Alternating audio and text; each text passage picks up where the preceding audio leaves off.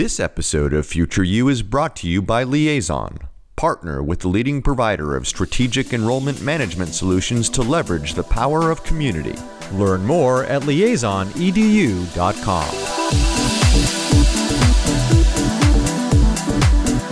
Hey, Jeff. Hey, Michael. How are you doing these days? I am doing well, even amidst our pandemic pod and all the rest that we're doing right now. But I also confess I'm good in particular because this episode is one I've been looking to for a long time now, because just about a year ago, we were actually in person together, if you remember what that felt like, in Indianapolis. And you put me and Bob Mesta on the hot seat and did an entire episode on Future You about our new book, Choosing College. And now I get to return the favor because your book, Who Gets In and Why, comes out September 15th. And ever since I read a draft manuscript several months back, I've been looking forward to grilling you about it. So today's my chance. Yeah, I remember that episode. We were at the Indianapolis Speedway for an event, and Bob joined us. I think he wanted to try out the Speedway, I think, that day himself. I think but that's it was right. raining, unfortunately. So let's do this. Let's do it. Well, first I should say congratulations. I know how much work goes into writing a book, and I know this has been literally all-consuming for you for a long time, and you've put together a really compelling read that really demystifies the admissions process, I think, for students and parents certainly, but also for our listeners, for people in higher education who maybe aren't super close to the admissions process itself. I think it'll be eye-opening for them, and I imagine you have a copy of the book now in hard copy. Has it arrived at your doorstep? Yeah, it finally arrived. There was a fascinating piece for people interested in book publishing in the New York Times a couple of weeks ago about how there's a huge printing problem right now, not only because of the pandemic, but I guess there's only two book printers left in the U.S., and it's creating huge backlogs in printing. So I want my book to sell well, but if it actually sells too well, people might have to wait a month or two to get their copy. I was going to say you'll create some supply chain problems, but let's get into the questions, if you will. And I'm curious. Let's start with what you did in writing the book and the premise behind it for those that don't know, because there have been other books written on the admissions process, but the last one, like what you've done, is sort of a generation ago or so, right? If I understand it, and to report on this, you really embedded yourself in some admissions offices, but you also followed some high schoolers in their college application journey, right? Can you tell us about the process? Yeah, and so you talked a little bit about a generation ago, and there's a great book out there that I think has been really one of the leading admissions books called The Gatekeepers by Jack Steinberg, who, when at the time he wrote it, was a New York Times higher ed reporter. And in fact, the series started in the New York Times, and then he turned it into a book. And that was in 1999-2000. I think he followed the incoming class that would have graduated from Wesleyan in the early 2000s, Wesleyan University. But when I read that book a couple of years ago, I realized that it was kind of a whole different time in admissions. And the book premise itself was very different, right? He followed just Wesleyan University. He followed students applying there. And I really wanted to take a broader look and look at how admissions has changed. So the first thing that I did was look at more than just one college or university. We know that there's a huge diversity of colleges and universities in the U.S. I wanted to get a small liberal arts college in there. I wanted to get a private in there, and I definitely wanted to get a big public in there, given that 80% of American students go to public universities.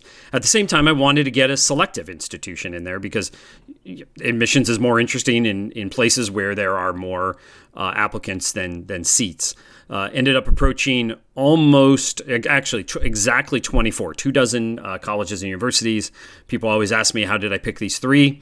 They're the only three that said yes. So that's how I ended up picking those three out of 24. On top of that, as you said, I didn't just want to look at the inside the admissions office. I wanted to also look at students applying to college. So I interviewed and followed a number of students. At one point, I was up into the 30s of students that I was following. As the year went on, that was reduced because their stories changed. They dropped off. And so it ended up that I ended up following about a dozen or so very closely. And then 3 of them are featured in the book. Now, these are students who ended up applying and going everywhere in the book, not just the 3 schools that I followed. And then the final group of characters in the book are what I call the influencers, many of whom pull levers that parents and students never see and don't even really know about.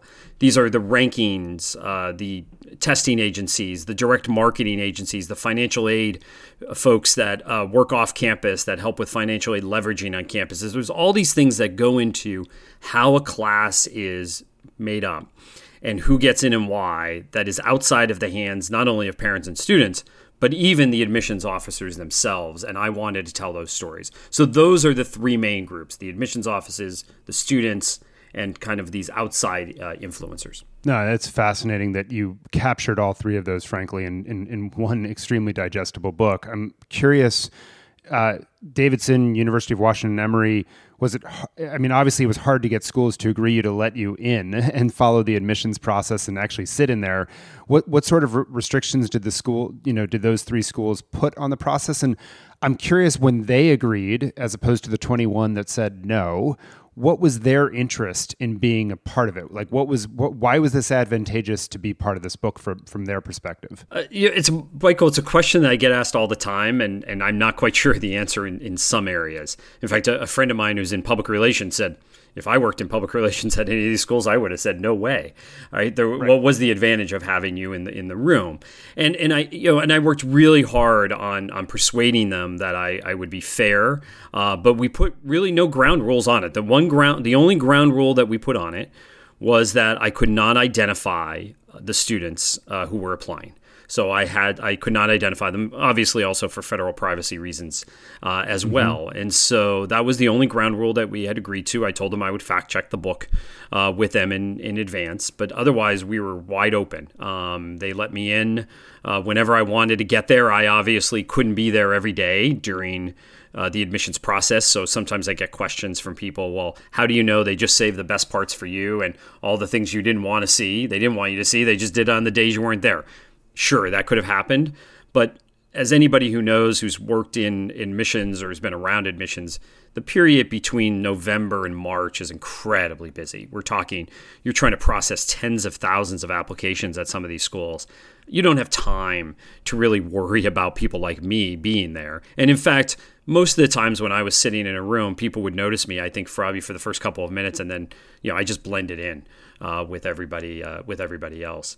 I mean, one of the things that was probably most surprising to me was that volume. And I think that's the big difference between this book and Jack's book. Because of the rise of the Common Application, because of the rise of online applications, we're talking a place like Emory, the year I was there, received 30,000 applications. They passed the 20,000 mark just 4 years earlier. And it took them a century to even hit the 20,000 mark. So the increased number of applications, and then not only that, but the high number of those applications that come from high quality applicants, right? There's a moment in the book where I described, we're looking through these applications one afternoon and we're reading them, and it's another student with like a 1490 on the SAT, another 4.0 plus whatever, somebody who's taken X number of AP courses, you name it. And there was a moment I said to myself, well, we just saw this applicant, and we just saw this applicant, and we just saw this applicant. I mean, there was just so many of them. And I think that's something that parents and students in particular don't appreciate, because they think, well, I'm strong in my high school and I know some of my friends around us, but they don't appreciate what is true in Boston or DC or LA or you name it, right, is also true in every other part of the country. And so you're essentially replicating that strong pull in your own high school everywhere. Yeah, it's fascinating. I mean, you really getting to sit in the admissions room where the debates around individual applicants occurred and these intense conversations around shaping the class. I guess I'm just curious, like, you have written about this process a lot. You've talked to these sources a lot, but you actually got to be, quote, in the room where it happened, so to speak, right? And do I have to sing that? Hamilton, do I have to sing now? Or yeah, you have to sing it now, exactly. Yeah, and the dance too on Zoom. But the question, what was that intensity like? Because, I mean, it sounds like your eyes are glazing over trying to distinguish these applicants. How do they do it on a day after day basis when they're seeing thousands over that period? Well, it was definitely intense. And it's because, as I said earlier, there are so many applications. And one of the things, and I point this out in the book, that admissions officers haven't been able to figure out how to do is add more time to January, February, and March. And obviously early decision has helped. So they have most of these schools now have multiple application rounds. And so you've been able to move some of that work up into November and early December. But the bulk of applications still come in as of January 1. And so in January, February, and now early March, and there's this push to try to get out responses as early as possible, acceptances and denials as early as possible in March, you're really trying to do most of this work over the course of 2 months. And because of that, you're moving very, very quickly. And for the most part, these conversations might be 5-6 minutes on each applicant. Some applicants might get more than 10 minutes, but you're essentially reduced to that short amount of time. Many cases, it's very easy, up and down vote for somebody. And for example, somebody like Emory was reading in pairs.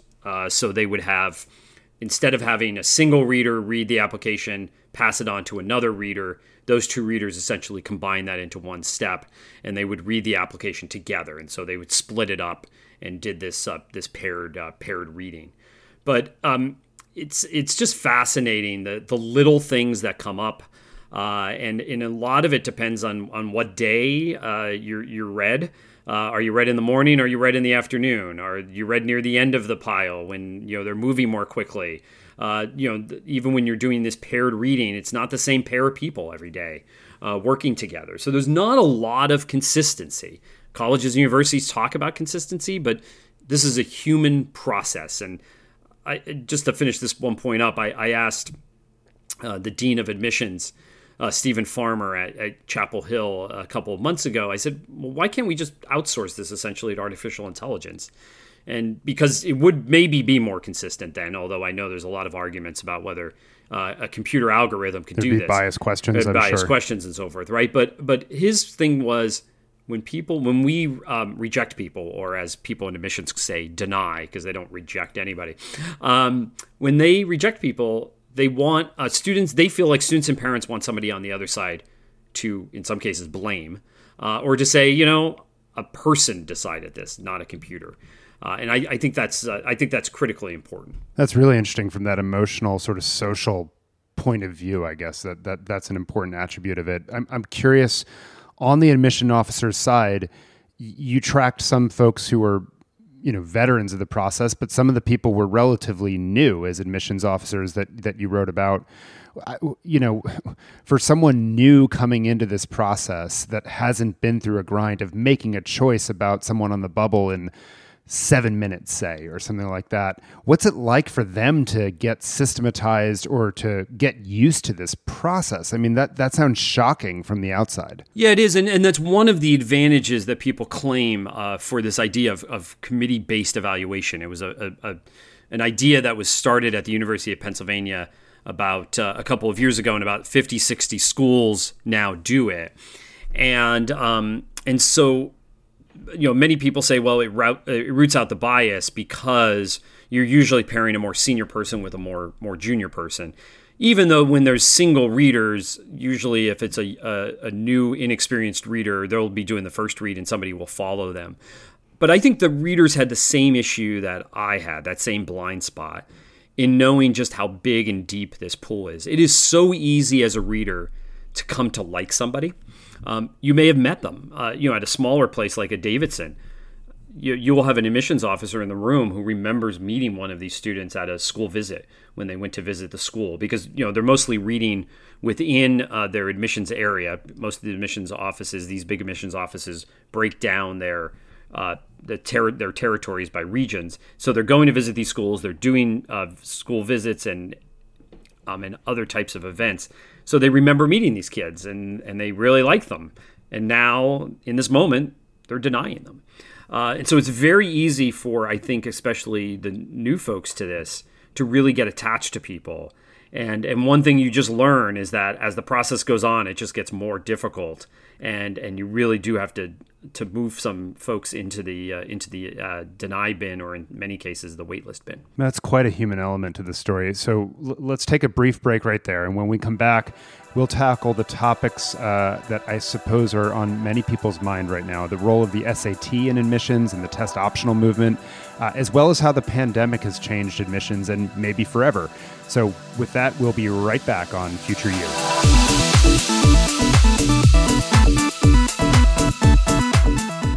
This episode of Future You is brought to you by Liaison. Any of the 31,000 programs that are members of Liaison's CAST community will tell you the challenges of 2020 have proven that you can rely on us to provide uninterrupted admissions services, to streamline your processes, and to fill your pipeline. When you partner with Liaison, you gain access to our technology and our team of devoted customer service representatives. But most importantly, you gain access to the universities and leaders who have been members of Liaison's CAST community for over 3 decades. Learn more at liaisonedu.com.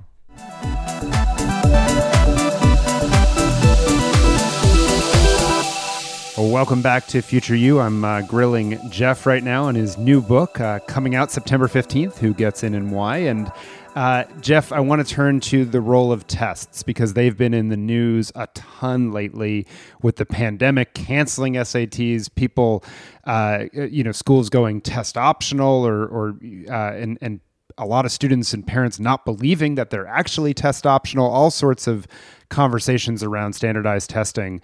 What is the role of tests? Like how does it differ from what I think people think it is? And how does it differ even from within institution, right? You were at a large public institution looking at a flagship college versus a small private one. Is the role of tests different in those two systems, even that maybe clouds how the public thinks tests are in fact used, or historically used, I should say? Well, I mean, at some publics, and this was not the case at the University of Washington, but they use testing exactly how the College Board tells you not to, which is essentially as an automatic cutoff. It's an easy way to sort a large number of applications. Washington didn't do that, and actually none of the 3 schools used it as an exact cutoff. What really surprised me, and I think, again, I talk about this a lot the last couple of months, is that parents and students place a lot more emphasis on the tests than the colleges do themselves. There was a moment in the book where somebody who scored a 1570 on the SAT and ranked very high in her class, it might have been 2 or 3 in her class, was denied. Meanwhile, there was, and this is at Emory, right? And there was somebody, so that's a 1570, and at the same time, there was somebody that I was in the room with who scored an 1120, who they admitted. Mainly testing in all 3 places is really used as a check-in for the top 2 primary reasons why somebody is admitted or not to these selected places, and that's high school curriculum and grades. It's by far what they want and what they look at, and it's largely because they know that's why students succeed at their colleges and universities. And so I'll never forget when I was at Emory for training. So at the beginning of the application season, they go through several days of training, and this year they're going to actually do more of it because of all the changes because of the coronavirus. But there was a slide that the Dean of Admissions, John Ladding, showed about the success rate of students based on various factors coming into Emory, and they have years and years of data. And number 1 was high school GPA, number 2 was strength of high school curriculum, and then there was a huge gap, and then it was test score, and then it was a variety of other things, right? So they've tracked this, and every university has done this. So they know that, and we even know from national surveys that SAT, ACT scores are the best predictor of freshman year grades, and that's about it. So they basically used it as I said, as this check-in when they may not have been familiar with the high school. It was not a high school that was a busy high school for them. They had maybe a question on the student's transcript. Something didn't look right. The grades were all over the place. And that's where they would use the test score as kind of another data point. And that's really, at the end of the day, what it is. It's one of several data points. So pulling that apart for a moment, it does seem like then if you're a student who is focused on getting it into one of these public institutions that uses it as a cutoff, that's like one conversation, right? If you're a student that is focused on one of these schools that is doing what you might say more holistic admissions, where it's a much smaller part of the puzzle in putting together the class. One thing I was struck by is that as all these schools have gone test optional right now, one of the big things that people who've pushed for end of standardized tests for a long time has been that they say that it's biased against minorities, low-income students, and folks of that nature. When I read your book, at least from these selective schools, actually it's being used almost the opposite. It's as a way, like, I don't know this school because it's predominantly low income. We don't get a lot of applicants from it. This is a way for me to actually verify that you did something rigorous and for me to quickly get a check on your school. And so in many ways, at least as I read your book, it was helpful actually to people from low income and minority backgrounds to allow the admissions office to get comfortable that this student will actually succeed and thrive in this environment. Am I missing something there? No, and there's not an easy answer to this. And this, the debate over testing puts people into two camps. You either like testing or you don't like testing. And it's unfortunate because there's so much more nuance to this debate. So I had a journalist ask me this question just 2 days ago. And who does test optional hurt and help? And in many colleges who really like testing and testing advocates talk often about that diamond in the rough person, right? That they're going to find that diamond in the rough kid who went to a poor high school, under-resourced high school, scored really well, and thus ends up at a selective college as a result. And that happens. Now, people who don't like testing say it's overstated. People who like testing say there's a lot more of these kids out there than the testing opponents like to admit. And the reason why they end up not going to selective colleges is because either they don't apply or B, they can't afford it. But there's a student in my book, Chris from Pennsylvania, went to a very under-resourced school in central Pennsylvania, actually not very far from where I grew up, would have never ended up at a selective liberal arts college if not for his test score. Because he wouldn't have known, or his counselor in this case, wouldn't have known to encourage him to apply to that place because, he scored a 1,300 or something like that on his SAT at a high school where it was 935. So he's clearly helped by taking the test. Then there is, on the other side, there was a woman at Emory who was initially rejected and then she was eventually accepted, who had very good high school record at an okay high school. And blew it out of the park in terms of her recommendations and her essays and things like that. But she had a low test score, and on the initial read, she was not accepted, and then they eventually put her back in. So again, this is where students from under-resourced high schools, the test score could help in some cases, and it could hurt in other cases. So it's not an easy answer. And I think this is why test optional is a good idea, because if you could get a test score and it's going to help you, there's no reason not to have it.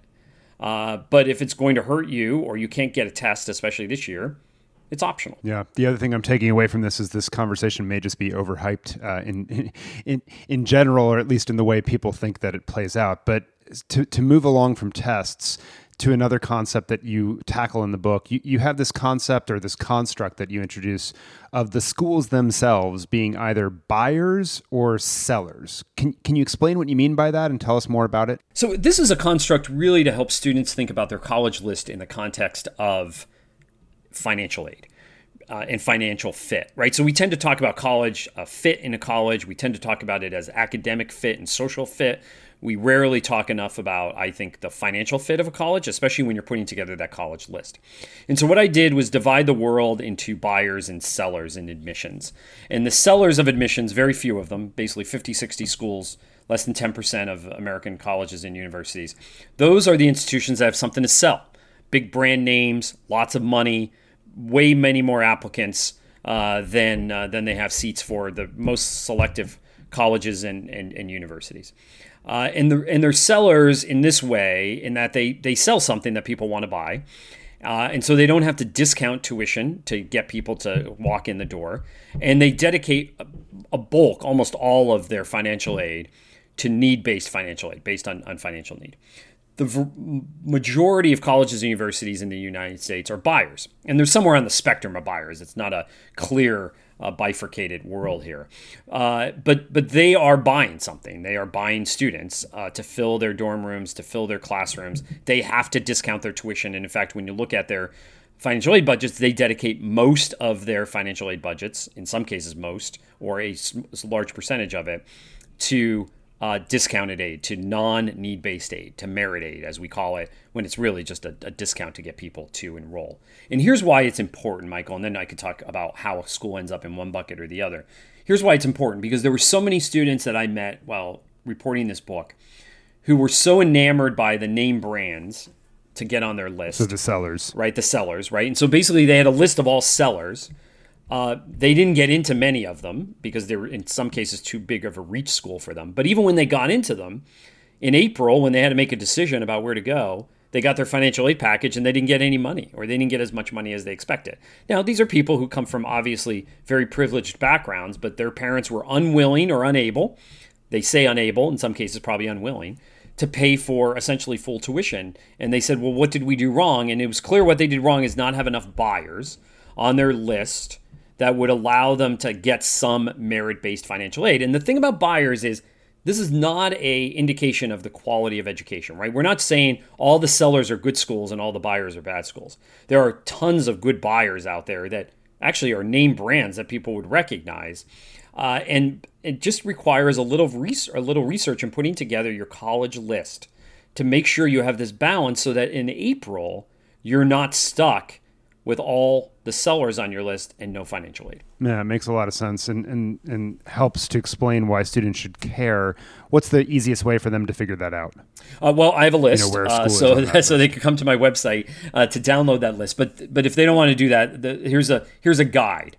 It is acceptance rate. The lower the acceptance rate, it's yield. The higher the yield, that's the percentage of students that who you give an offer to who decide to come. So those two numbers show desire, that somebody wants to go to that school. And then the third number is the percentage of aid that is spent on non-need-based aid, meaning that it's not tied to financial need. And those numbers are all over the place. As I said, most of the sellers, almost 100% of their aid it's zero on non-need-based aid because most of it goes to financial need. Whereas some of the buyers, half of their aid might go to non-need-based aid. So you're looking at those three numbers, and then we put different weights on them to end up whether somebody's a buyer or seller. And as I said, there are some extreme buyers and there are some moderate buyers. So it's more of a spectrum that you have to think about. But my takeaway will be go to jeffsalingo.com, right? And just get the list. Exactly. jeffsalingo.com Is that right? /buyers and sellers. And you could download it. All right, so you love creating constructs like this, and you're not Yes. just this book, but in other books. And I'm fascinated with this as a writer, right? How you come up with these and why and so forth, and the purpose that they serve in the book. What other big constructs, were important to you as you were writing this book? Well, I the other construct I use, not as much as buyers and sellers, is this idea of drivers and passengers in the college search. As I describe people, as I describe students, is that you have these drivers who really drive the process. They start early on, and then most students are passengers, and they're kind of just letting others kind of push them along. Parents, counselors, deadlines, things like that. And the reason I do these constructs, maybe in the next book I won't do one, but is because it makes it, I think, easier for people to understand a more complicated concept, especially when you're giving a talk about your book. For people who are, as you know, Michael, for people outside of higher education, especially financial aid, is incredibly hard to understand. And so what I'm trying to do is to break it down into some very easy to understand concepts, but also to bring the conversation about financial aid into the conversation about where to go to college, admissions. Because I think too often we see those as two separate things. Yeah, that makes sense. Okay, so switching gears, another theme, you alluded to this in the beginning of this episode, but another theme you spend a good chunk of time on is the direct marketing game in recruitment and admissions. you started to lay out the rationale for why you spend time on this, but why does it matter, and what does it reveal about admissions, and what exactly is this direct marketing game? You have a fascinating set of stories about the tarmac and the getting to the lists before any other school gets them and things like that. But break this down for us. Yeah, so my editor and I had a slight disagreement on this in the beginning. He didn't think we should necessarily start the book here. Chapter 1 is about direct marketing. But as I say in the introduction, we start there because direct marketing in many ways sets the playing field for students. It's how they sometimes hear initially about some schools. When they suddenly get mail from Yale or Princeton, because even Yale and Princeton sends out mail, they suddenly start to think differently about where they're going to apply. So direct mail may not work as much as it did 20 or 30 years ago, but it still works. And obviously direct mail is very different now. It's not just print mail. It's obviously email, and direct marketing takes on a lot of different things. So that is the reason I started there. But I also wanted people to understand how much higher ed is a business just like anything else that's trying to sell you something. And that to me is why direct marketing was an important piece to talk about in the morning. Like why early on in the book, it's why do I get more mail than my neighbor or my kid's friend or my friend's kid down the street? Why, again, if we may look alike, we may grow up in the same zip code, we may have similar academic backgrounds. So why does one person get mail from some schools and not others? And a lot of this, as you know, and I explained in the book, is driven by the College Board and the ACT. And it's going to be interesting now because we have so many fewer students taking tests. So when you take a test, you may remember this when you took your own SAT, you fill out that little bubble registration answering all types of questions about your family background, about what you want to study, religion, a bunch of different things.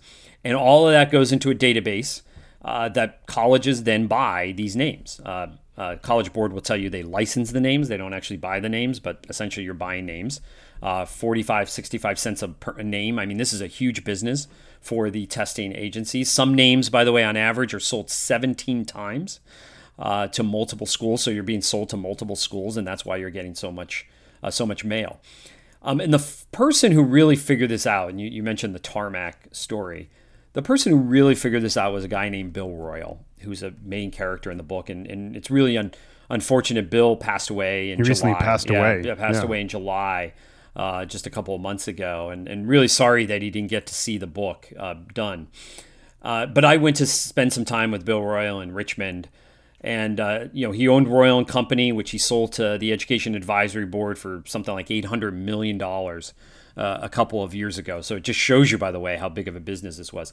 But Bill was he was in direct marketing and politics in Virginia, ran Gerald Ford's campaign in Virginia in 1976. Licked his chops, basically, got his chops going in Virginia on politics, moved to the national level. And then in the late 80s, he was at a conference for summer camps, New England summer camps, that were worried about the demographics. We talk about demographics in colleges. They were worried about their own demographics dropping off, and nobody would want to go to summer camp. And so I'm probably telling too many stories from the book, and people won't want to buy it. But great piece here where he gives this talk. It totally bombs. Nobody in summer camps want to do direct marketing.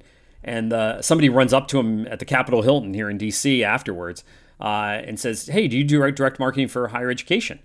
And it was the admissions dean at the time for Hampton-Sydney College in Virginia. And he said, "No, but I guess we could try." So Hampton-Sydney was their first customer. And then it just went on. And they ended up being, having hundreds of colleges be their customer. People love, and when you mention Bill Royal's name in higher ed, people love or hate him. But there's no doubt about it. He changed to higher education marketing for forever. And if you want to know that story about the tarmac you mentioned, by the way, get the book. Yeah, then I was going to say get the book. So and for folks listening, there are plenty more stories in there that are worth it's worth purchasing this for. But two last topics on my end, Jeff. I know we've talked a lot about this offline and even a little bit on this podcast. But a lot has changed since when you reported this. We've had the pandemic and the tide of interest around racial justice and anti-racism. And I'm curious, the book still seems incredibly relevant to me. But from your perspective, thank you. What's different. What's different from when you wrote it, and what's the same? Yeah, so the way I describe this, since I'm a baseball fan, and I think I've used this analogy and people probably have heard it already, but the playing field is essentially the same. So in this shortened baseball season, the Yankees are still playing at Yankee Stadium, the Red Sox are still playing at Fenway, but the rules are very different in some cases. And that's the same in admissions, where the playing field is the same. They're still going to assess students in much of the same way and do it with the same process that they've had in the past. But some of the rules are changing. Many schools went test optional. They have to think differently about how you use high school grades. They have to think differently about how to use extracurricular activities that they've been canceled. So in many ways, I think the book is still relevant because it describes this playing field that you're going to be playing on in the years to come, pandemic or no pandemic, and how to navigate that, even though some of the rules are changing. So that to me is what's the same. What's different is, I think, really the test optional movement is here to stay. I didn't lean into testing too much in the book, and kind of thankful now I didn't, because that would have probably been an irrelevant chapter. But it's going to be hard for me to see how all of these colleges, 400, by the way, just since the summer, that have gone test optional, are going to be able to go back if they get the class that they want, that the place didn't fall apart because they didn't require an SAT or an ACT. It's going to be very hard, I think, for some of these colleges to go back. And that to me is going to be, at the end of the day, the biggest difference, pre-pandemic, post-pandemic, with this book. Yeah, that's really interesting. And obviously rankings and other things that you do write about in the book will adjust accordingly. But I don't want to go into rankings right now. You read the book for that. But what I do want to end with is the students and their families. What are the biggest misconceptions that they have? What will they be surprised by when they read this? And the flip side question from my perspective is, what should schools do about their misconceptions? Like, why should schools care that students have these misconceptions, and do they have a role to play in clarifying them? Two great questions. So I think the biggest misconception is that the college search is also an educational opportunity. And I think that most students they approach it as yet another activity to do, another thing to check the box that I did it. And they don't use the process itself as a learning opportunity. And as I point out in the book, the students that I met who were happiest at the end were willing to change during the process based on what they learned. And they weren't focused on these 10 to 15 schools that were on their list in junior year that had to be on their list in senior year, and they had to go to one of them if they got into it. And so that to me is, if I leave people with anything, it's use this as a learning opportunity. And so on the flip side, what can schools do about that? And I'm assuming you mean high schools. High schools, but even colleges, should they care? Yeah, I'm just curious, should they care? I think we should we have information overload in admissions right now. I mean, my book will be, and your book, and everybody's, there's a million books out there about admissions. I think there's less information or education about admissions. And I describe a scene in the book at a very privileged school, the Baltimore Friends School, that teaches a class on admissions to juniors. And I have a scene in the book from it. And what really impressed me about it was that it was meant to educate students about the process, and to make them understand at the very early on of how much this was going to change them and should change them. And I wish that more schools can do that. And I wish that maybe, hopefully somebody's listening, because with online ed now, we could create that class for schools, and to turn it not into how to pick a school, but to learn about what higher education is all about, right? Michael, we know there's so much we know about higher education that, the average person who doesn't live it every day doesn't know, and especially an 18-year-old doesn't know, what does it mean to major in something? What does it mean to go to a big public university or a small liberal arts college? What does, so what do all of these terms that we throw around so often in admissions actually mean? And so to me, it's about, and that's the role I think colleges and universities, instead of promoting their own products, why don't you promote the product itself, right? We talked recently with Paul LeBlanc about this in an episode that will be appearing in the future about the promotion of higher education, right? Let's stop thinking about the distinctions between colleges and universities, and let's just promote the idea of higher education and help educate everybody out there, because it's not just, by the way, low information students, students in under-resourced schools, but it's students everywhere, even, as I said, in Baltimore Friends School, who needed to be educated about what it means to go to college. Yeah, that's a good place, I think, to end the interview. So, Jeff, thanks so much for coming on your own podcast and being willing to be interviewed for a whole episode. And good luck, seriously, over the next couple months with the book launch. And for everyone listening, buy the book. It's Who Gets In and Why, A Year Inside College Admissions. And this episode is getting released before the book comes out. So order it now, because pre-order sales do matter, and I'll say that, Jeff. You don't have to say it, but they're important. So get on Amazon or wherever you buy your books and buy one now. And in seriousness, thank you for listening. And if something struck a chord during this episode, send us your questions, comments, even your complaints and suggestions for topics or guests to futureyoupodcast@gmail.com, or send us a message on Facebook or Twitter. Thanks so much, and we'll be back next time on Future You.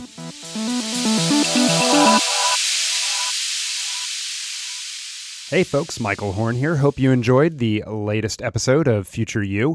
And just a reminder to please subscribe to us on your favorite podcast platform. And if you like the podcast, rate us so that others can find us and find out about the good conversations that we're having here. As always, thanks so much for listening.